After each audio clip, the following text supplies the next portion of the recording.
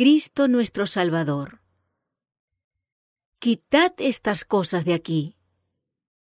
Al día siguiente, Jesús entró en el templo. Allí encontró la misma actividad de compra y venta de objetos que 3 años antes, cuando él la había censurado tan severamente. Así como en aquella ocasión, estaba ahora el patio del templo lleno de animales vacunos, ovejas y aves.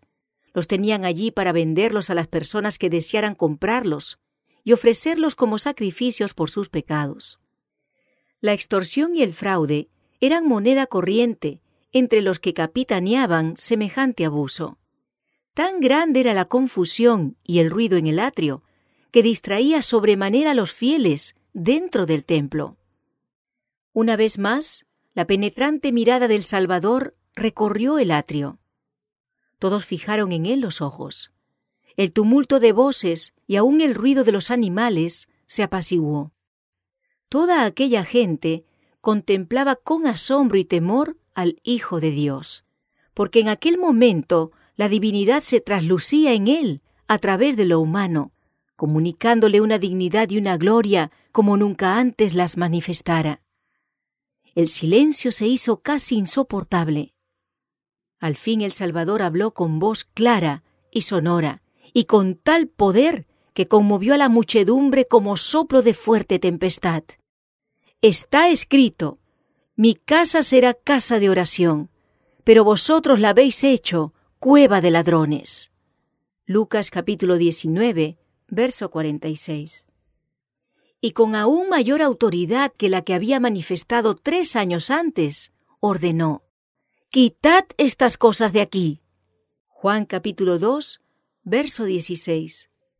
Ya la primera vez habían huido los sacerdotes y gobernantes del templo al sonido de su voz. Después se habían avergonzado de ello y se propusieron no volver jamás a ceder de tal manera.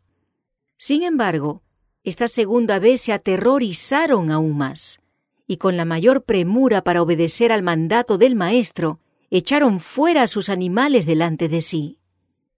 Acto continuo, se llenó el atrio del templo con los que traían a sus enfermos y desvalidos para ser curados por Jesús. Algunos estaban ya moribundos. Estos, pobres afligidos, sentían su gran necesidad. Dirigían sus miradas al semblante de Cristo con el temor de ver en él la severidad con que acababa de arrojar de aquel lugar a los que compraban y vendían. Pero solo vieron en sus facciones amor y tierna compasión. Jesús recibía a los enfermos con bondad, y las enfermedades y dolencias desaparecían al contacto de su mano.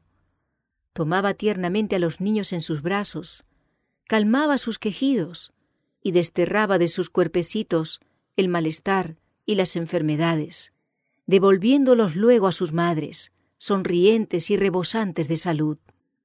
¡Qué hermosa escena aquella que se les presentó a los sacerdotes y gobernantes cuando volvieron cautelosamente al templo! Contemplaron a los enfermos que Cristo había sanado, a los ciegos a quienes había devuelto la vista, los sordos oían ya, y los que antes estaban cojos ahora saltaban de alegría.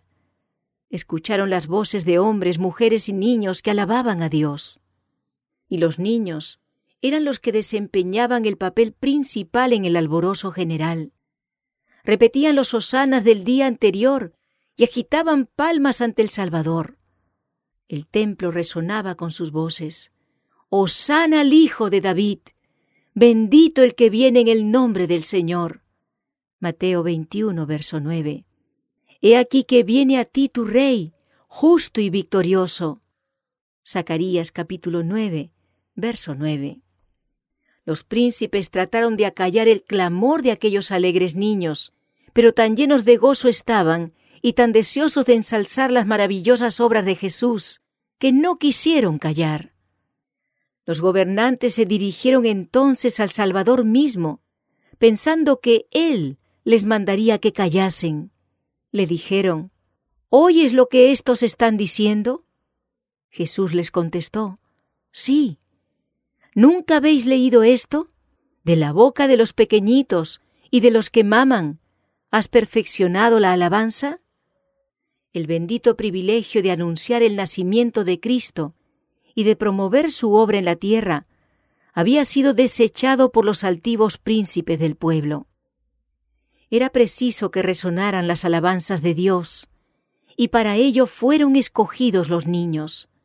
Si hubiera sido posible ahogar las voces de júbilo de aquellos niños, las mismas columnas del templo habrían prorrumpido en alabanzas al Salvador.